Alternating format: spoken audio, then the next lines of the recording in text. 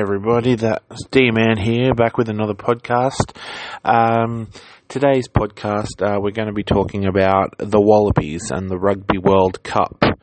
So basically, the big news story leading into the Wallabies quarterfinal, semi-final, whatever you want to call it, with England is the selection in the starting lineup at, I think, inside centre.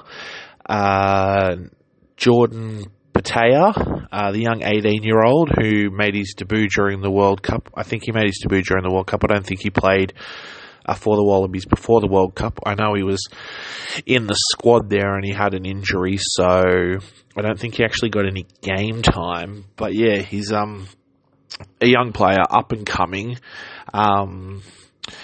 And yeah, so basically the talk is, should he be starting or not? You know, it's a big clash. It's against England. It's a World Cup semi-final, and you know, should he maybe come off the bench or not play, depending on, you know, how Australia's going in that game.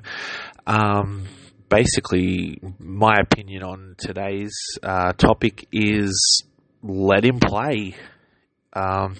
If he's good enough to play against, you know, 30-year-old, you know, 35-year-old men, fully grown, mature men, if he's good enough to play, you know, with the big boys, let him.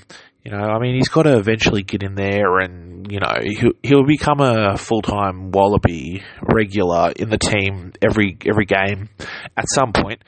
It's just a matter of, you know, when you want to bring him in and give him that, you know, that experience. I mean, you can't sort of just go, oh, we're going to play you in easy, you know. You're going to have these games where they're big, high-pressured games, you know, that just the atmosphere and the crowd and, you know, the buzz around it and the pressure of the game is going to be something that he's going to have to get used to down the track. So why not get him used to it now?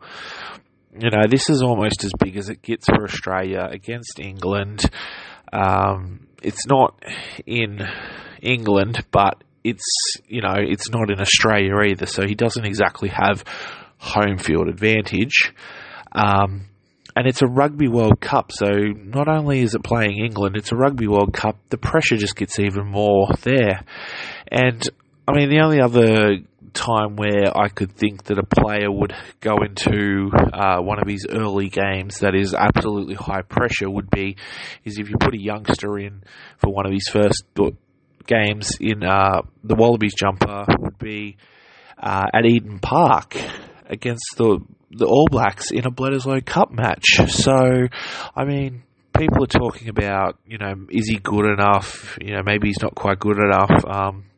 A lot of the players have given their opinions, and the players have backed him and supported him, which you're going to get in a team like that they're so close together, and you know they're all looking out for each other and they want each other to succeed. But there's a few, you know, reports out there that maybe some of them are unhappy, you know, just the fact that they've got other players in the team that they believe could do a better job, and those news reports, yeah, I usually think, well, those reporters are just making up stories just for headlines, because I don't think I've ever seen there be, you know, infighting in a team.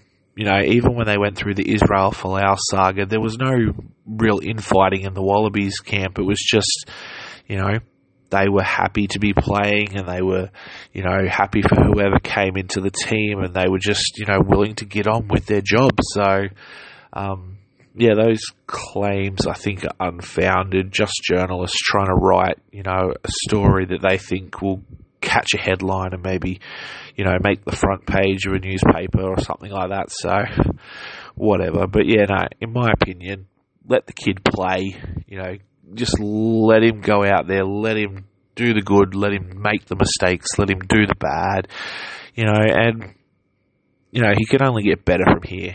You know, he's a great kid, great young player, great talent, and he is the future of Australian rugby. So, my personal opinion, get him in, give him that hard game, give him that hard team, that world-class team. Because, I mean, if he's going to play in this game, then you might as well play him in the following game afterwards if they win, because they'll be playing the All Blacks. So, hey, you might as well let him in there, have a crack. We're not expected to get past England or New Zealand, so hey, why not give it a go? So my vote is for you, Jordan Petaia. Hope you do well tomorrow night. So if you're in Australia, I think it's about 6 p.m. Eastern Daylight Saving Time. Get in front of a telly, watch the game, support the boys, and we'll see you with another podcast tomorrow. See ya.